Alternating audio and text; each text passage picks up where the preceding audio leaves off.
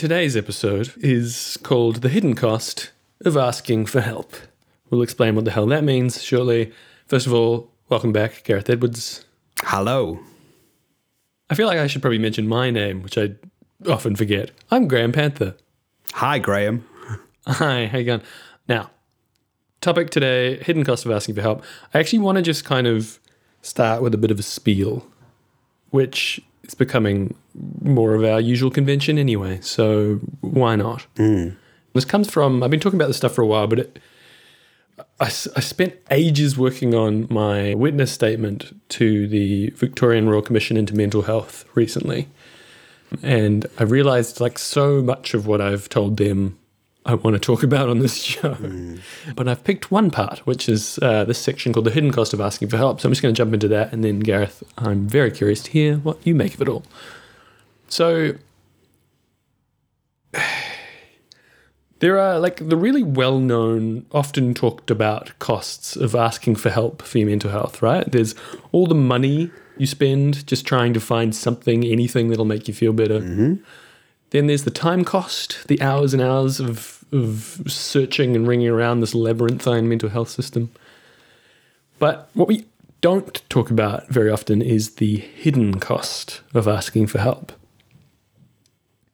This is the cost to your sense of self, which is, to me, a devastating and sometimes lifelong cost that most mental health practitioners and policymakers don't even seem to notice. So what do I mean by that? Getting anywhere in this health system when you're having a hard time means taking on the language of the system. So in order to get help, you need to become someone who needs help. Does that make sense? Yeah. So the cost to your identity, right, in taking on this whole way of seeing yourself. And after a while, certainly this was my experience, it's hard to hear yourself think anymore, or to think of yourself as more than just a set of symptoms. Now, I had a particularly extreme example of this when at 23 years of age, my psychiatrist told me I had brain damage, probably irreversible. That was despite having 2 brain scans that showed no anomalies, but his way of seeing the world, his training, his model he'd been given was if you have a whole lot of big scary feelings going on, there's something wrong with your brain. So that was the frame he was given, and that was the frame he gave to me. Imagine how that felt as a young man trying to make his way in the world, to be told there was something desperately wrong with me. That's the hidden cost of asking for help, but it can be much more subtle. So I want to just mention here one conversation I had with a Big Feels Club member a year or so ago. A lady who describes herself as having probably always been depressed, was how she said it to me, since she was a kid. But she never felt like that label, depression, applied to her because, first of all, it just felt like a very heavy word. And she said to me, everything's fine in my life. What have I got to be depressed about? And so she was someone who, for many, many years, just never told anyone about it. She did go and see her GP and got some antidepressants, which sort of helped, sort of didn't, but never told anyone else, never tried any of the other options out there for help until about a year before I talked to her. Everything changed. She was suddenly seeing a therapist once a week. She told her sister about her experiences and found out they both had the same experience. She told her mum and got a really nourishing response. And I asked her what changed, why the sudden, shift in your approach to all this. And she said it was reading a Big Feels Club newsletter about something I call the long, slow, twisting shame spiral. Which is when you're just stuck in that shame cave for months on end, convinced that you're the worst human being alive for no obvious reason, which is always a fun thing. So I wrote this piece about that, just kind of explaining my experience. And to her, reading that one little article was enough to go, oh, I can't identify with depression. That's too heavy. There's too much baggage there. I can't tell my family I'm depressed because they'll be like, well, why? But I can tell them I'm in a long, slow, twisting shame spiral. So that's where it started for her. That's where all that change happened. And I guess, again, that's the kind of the more subtle version of this hidden cost of asking for help. All the ads tell us, just reach out, just ask for help. But there's no fucking just about it. Because what it means is you go to that GP, you go to that therapist or whatever, and so often you get given this new identity. And that new identity is basically you're a fuck up, to put it mildly. That's a lot of it. That's a heavy trip to put on people. Even the fun little phrases we have in Australia, like, it's just like a broken leg in your brain. It's like, yeah, but hold on, you're telling me my brain's broken, you dickhead. So what I'm getting at is there's this hidden cost of asking for help, the cost to your sense of self, the cost to your identity, even when you get the help. And we don't talk about it enough. So I'm curious, what do you think of all of that, Gary? Well, first, it's a real pleasure to hear you swear so much. Normally a little sign that, something's got your goat. You're not in a particularly sweary lockdown, chap. Second lockdown, it's all coming out. But what it tells me is we've kind of stumbled on something that's really not just annoyed you, but, really kind of activated your passion for something different. And the first thing I've got is a question. Like, it's a devil's advocate thing. Like, what is it costing you? Tell me more about that. What's the cost? Like, money out of my wallet and time in my day, that's tangible things. I can tell you that they cost me. What do you mean when you say it costs part of your identity? So we talked about this a little in the last episode around meds, when I was talking about how, particularly in my early 20s, it's such a tendered time, and it's so often the time where this shit really hits the fan for a lot of us. Yeah, early 20s, because it's the quarter life crisis thing, right? There's so much changing, but it's also the time when you're really trying to figure out who the hell you are. Yeah, but you're in your early 20s. You're like, who am I? And I'll just interject. I think there's also an element of like, oh, wait a minute, this is bullshit. No, wait a minute, I was a child and you made all these promises about adulthood and it's not panning out, everybody. Yeah. No, can we go back? Can we roll back to version 1? This is shit. So what am I saying? It's a perfectly sensible point at which to have a breakdown. Yeah. Let's put it that way. Yeah. But the thing is, you're also then very susceptible to new theories on who you are. Yeah. And if the theory you're given by the people supposedly trying to help you is, oh yeah, there's something wrong with you, you're not supposed to be feeling this way. It's devastating.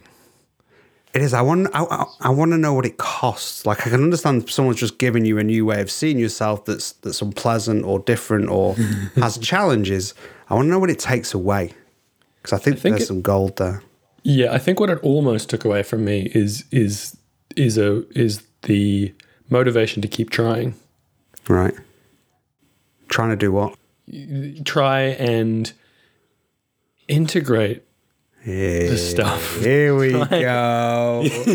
Try and take the stuff that society tells me is wrong, like feeling sad a lot of the time. I'll give you the example. So here's my yearly example of this cost, because I think your question's bang on. I go and get my GP mental health plan every year. So in Australia, you can get a subsidy on up to 10 sessions of therapy a year, which is great. But you have to first go see a GP and get the dreaded GP mental health plan, which is basically, you've probably come across this, whatever country you're in, that fucking awful 10-question depression assessment survey, the DASS. Almost without fail, I do that 10-question assessment and it comes out as severely depressed. There's two ways to look at that. One is one of these treatment-resistant types. Or two, there is a way of being in the world that to a more kind of medical normalizing lens looks like a major problem. And yet, I feel like I'm also doing okay. Yeah. Yeah, and you have spoken about that test and certain questions. Just before we move on, treatment resistant, I feel like that's got a place in our Mad Pride consumer movement. Like, Go on. Well, And tell us that, but also tell for those who don't know what Mad Pride is, because I imagine there's some out there who... yeah, okay.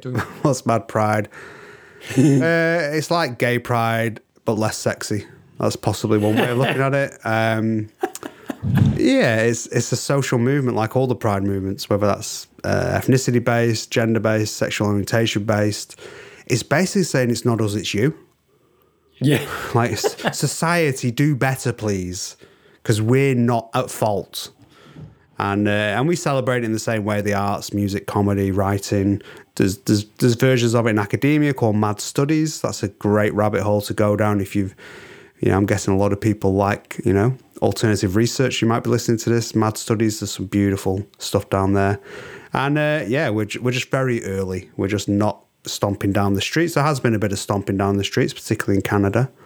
So that's Mad Pride in a very brief nutshell. And I guess the treatment resistant thing, I feel if we made it French, it would be like part of the French Revolution, resistance de la treatment or something. Are you saying vive la resistance? Is that... Yeah. So there's not we're not universally anti-treatment in the Mad Pride movement, but we're resistant. Like, we want to know why. If we're going to be treated, then we definitely want to know a good reason.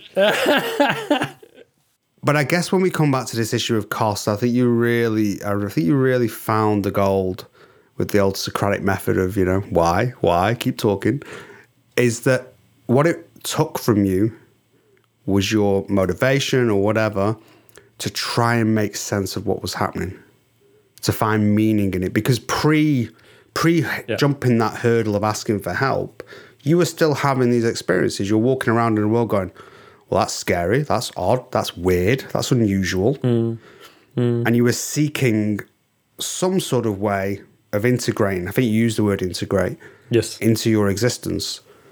And then what you get is, oh no, don't worry about that. It's just synapses. And yes. Have you heard of the word serotonin? And then from then on, you stop seeking meaning because you go, well, this is a problem. I need to be fixed now. And some of that is relief. You're like, oh, great. Yes. All the challenging bits of that go away, but so do all the meaningful bits in your own inner being. Your identity stops looking for meaning and goes, just a break. Just a broken synapse in the brain that this drug will fix, and then we'll be right back with you. God, yes. I mean, one thing I've talked about is it's like you want understanding, but what you get is an explanation. Yeah. And those are two quite different things. Now, I'll own that I also wanted a fix. Yeah. We all do when we go searching. Otherwise, why are we asking for help if not for a fix? But what comes with that is this idea that you are broken. That they're inextricable from one another in the current formulation. Yeah, and I think, again, we spoke about this in the earlier podcast. If that works for you, then yahoo. Like, great. Yep. But what do you do if it doesn't or it's not enough? Then you have to remember that part of you that was like, I need integration here. I need meaning. I need some sort of way of and I won't say making sense because that puts us in the rational domain that science and medicine sit in. I like understanding, Yep. And what's funny, like, you take your eyes off the medical realm, artists have been doing this for millennia. We see it in every song, every picture, every piece of writing. It's all there, It's just a different way of saying it. So when you say, it's not even about making sense of your big scary feelings, I think you're right. Maybe it's making space. Yeah. Making space for your big scary feelings and the cost of asking for help through the particularly narrow medical pathways we're given. The cost is there's no fucking space for how you're feeling. It's all about the fix. It's all about what are we going to do about it, or how are we going to get you better. And I'm not saying that at an individual level. There are all sorts of people listening in different practitioner roles, and I bet you bring every ounce of nuance that you've learned through living with this stuff yourself to those roles. Yeah. I'm not besmirching all the fantastic work being done by individuals. I'm talking about the systemic approach. I'm talking about the system we have to work in.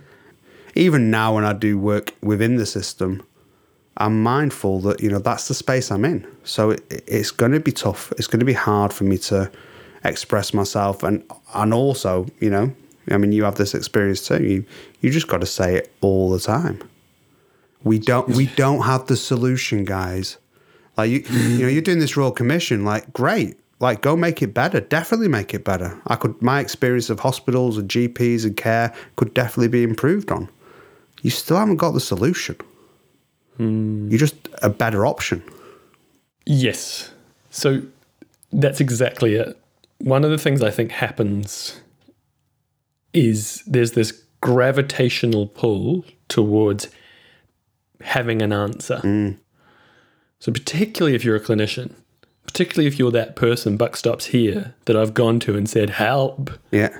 There is this gravitational pull to have something to help with. And yet,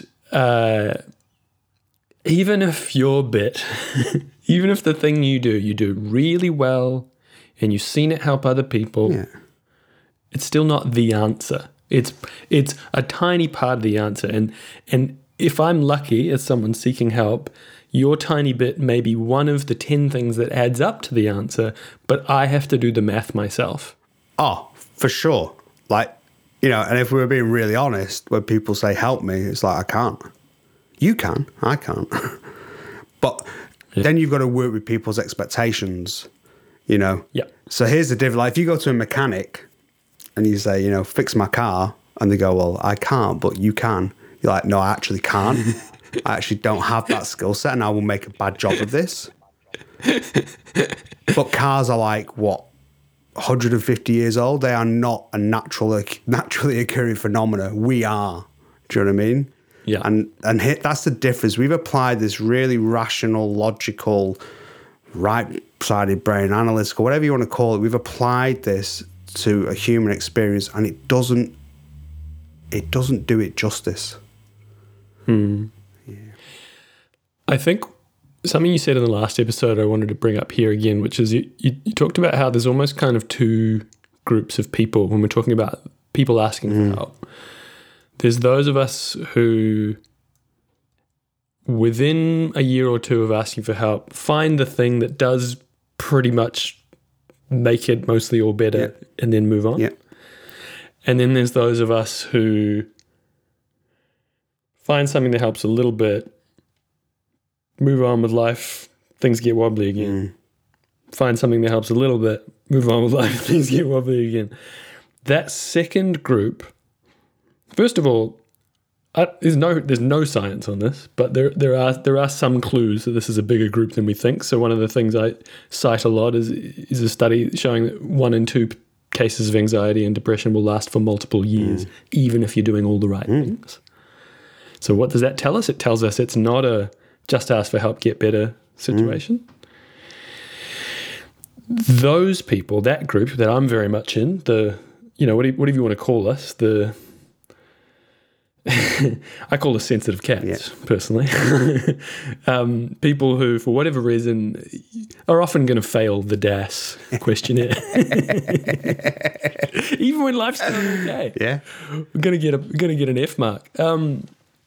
Those of us, that group, do we need something different from the service system?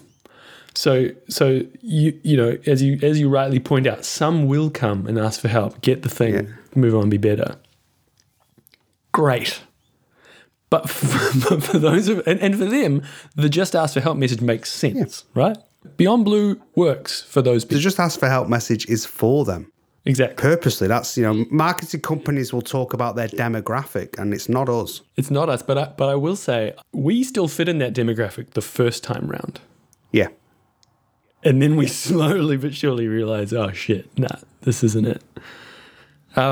Which can be a very dispiriting process unless you find other people like you. So this is my prescription, is how do we have more examples? Because the thing is, you can go through this system, you can spend 10 years asking for help and never meet another person who's going through what you're going through.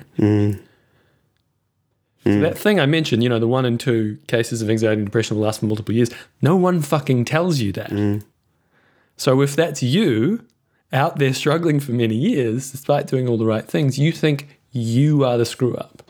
Yeah, and they tell you a story as well that you then have to swallow, which is even harder than the swallowing the help thing. So if you're told you're treatment resistant, you're like, oh, not only am I fucked, I'm fucked at being fucked. Exactly. And then where does that leave you? So that costs twice and possibly twice as hard. Yeah. Because that will take your hope, your faith, anything that you've got that, some way life is livable. So I've been a mental health professional, as have you, Gareth, for a number of years in various different roles. For the mental health professionals listening to this podcast, because there's a few, is there a way, my question is there a way of sitting in your role that doesn't take the role itself too seriously? And what I mean by that is the little dance we're in when I come asking for help is I'm in so much pain and I'm desperate for you to fix me. Yeah. And you can't fix me. Yeah. So how can that go in a way that is generative rather than frustrating for both of us? How do we kind of find a version of that dance that is life-affirming rather than, we'll try this then. Okay, how about this? Or, You've got to find a way to show them that there's all these various pieces and your job is to do the bit that you can do whilst also validating and recognising that there's lots of other bits. I think the best clinicians, support workers, whatever, do that. They go, this is my piece.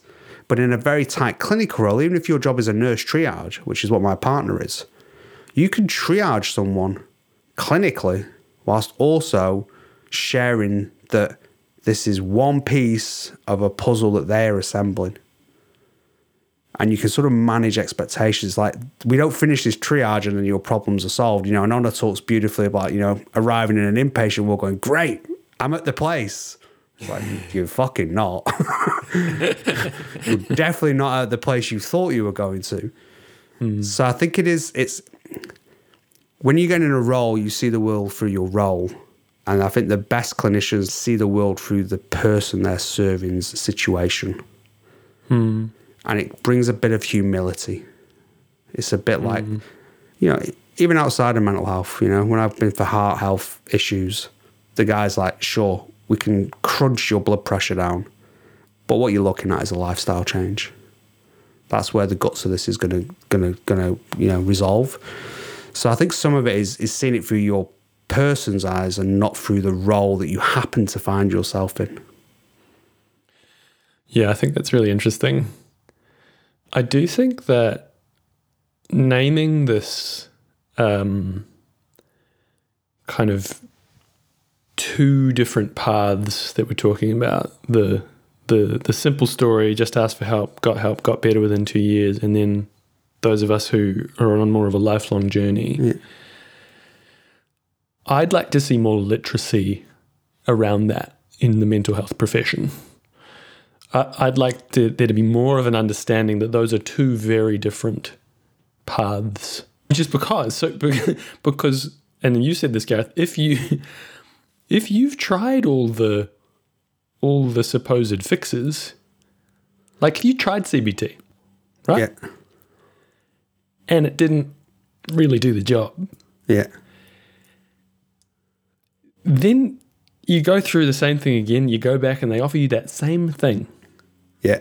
And it's offered in this way that it's like, here's the process, follow the steps, you'll get better, and you don't. Oh, that's frustrating. And it is, then that's where there needs to be space. There needs to be room for, like you said, it's not me, it's you. Yeah, and I don't think it's a quantitative thing. I think it's qualitative, because you follow that to its sort of natural conclusion, and where you end up is like, this was the message I got, hi Gareth, you have a lifelong condition. You will always be on medication. You may well have repeat admissions to hospital in states of mania, and you'll spend most of the winter suicidal.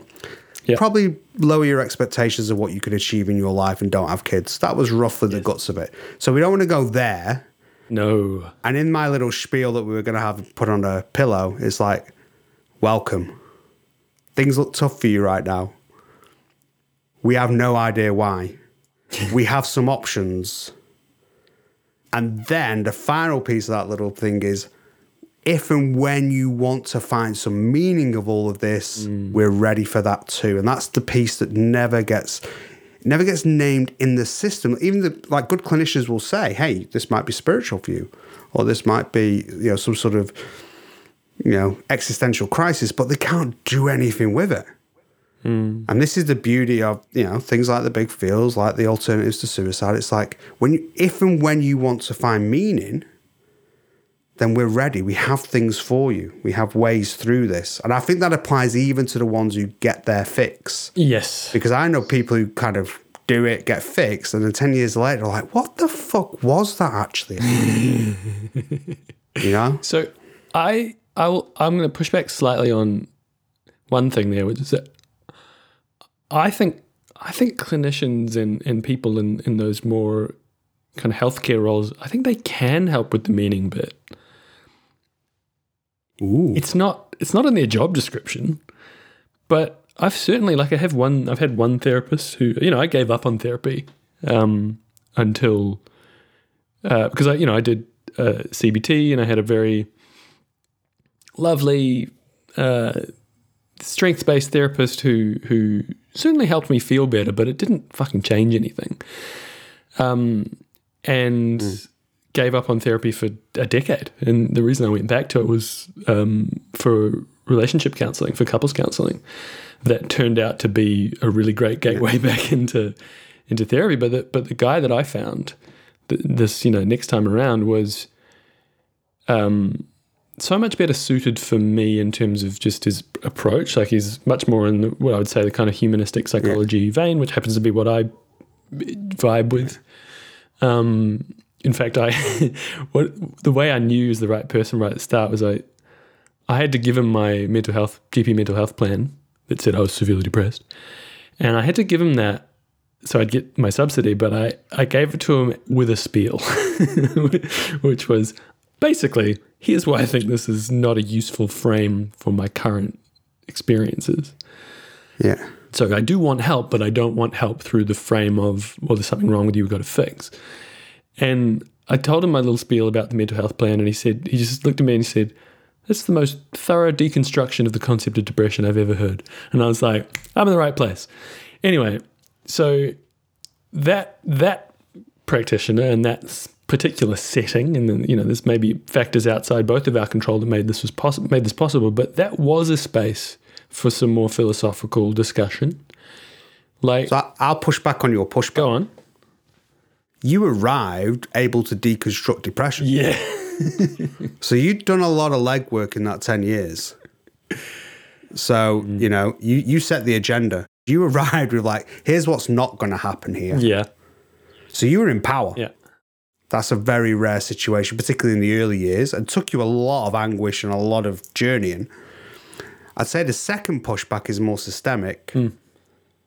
You get your 10 sessions from having to cross this boundary of the hidden cost of asking for help. And it does cost you every time. Absolutely. Even as a seasoned pro. I just stopped doing it. This year I haven't even gone to get my GP mental health plan because I'm like, fuck it, I don't want to do that again. It always makes me feel like shit. Here's the point. He's not in the mainstream public health system. Yes. So he's not the option. You can, for whatever reason, you're in a position where you go, do you know what? I'm not going to jump that hurdle, but I'm going to carry on with therapy. Yeah. That's not the vast majority of people who do what we do longer term, like get beyond 1 or 2 years and are still struggling. Yeah. That is not an option. So he's not mainstream. He's not traditional services. I'd even argue 10 sessions is reasonably tokenistic and bullshit. If you need him every week for a year, why not? If it's working, we spend, whatever we spend on medication, we spend whatever we spend on hospital wards, all the infrastructure, all the research, everything that goes with it. Billions. We know it's billions. Yeah. I think there's a place to make that more mainstream, but it's not there now. we called the last episode How to Have More Honest Conversations About Medication. This whole experiment could be called How to Be More Honest in Mental Health. That's what we're really trying to get to. Totally. Yeah, and that for me always comes back to the kind of, for me, my vision for all helping roles is greater transparency, where you can say, like I've said before, often when we talk about risk, I think we mean worry. I can say I'm worried about you, not you're a risk. Yeah. I can say I'm having doubts that I'm being very helpful right now, rather than I don't know what else. Just bottling it up and wondering. I've had my therapist, interestingly enough, the one I mentioned, who I just think is fantastic at what he does. He got in touch with me and my partner after a few sessions to be like, am I helping? And if so, do you mind telling me how? Because I'm curious. So we need more of that. Yeah. We need more practitioners not only willing to have more humility, but as you're alluding to, we need a system that actually allows them to have that honesty and humility, not to always have to be seen to have the answer, which is exactly what I said to the Royal Commission into Mental Health here in Victoria, and what we will keep banging on about to anyone who will listen. Hey, I think we'll leave this one here. Yeah, sounds good. Thank you, Gareth Edwards. Always a pleasure. Thank you. We'll see you all, or you'll hear us all next time. Okay, cool.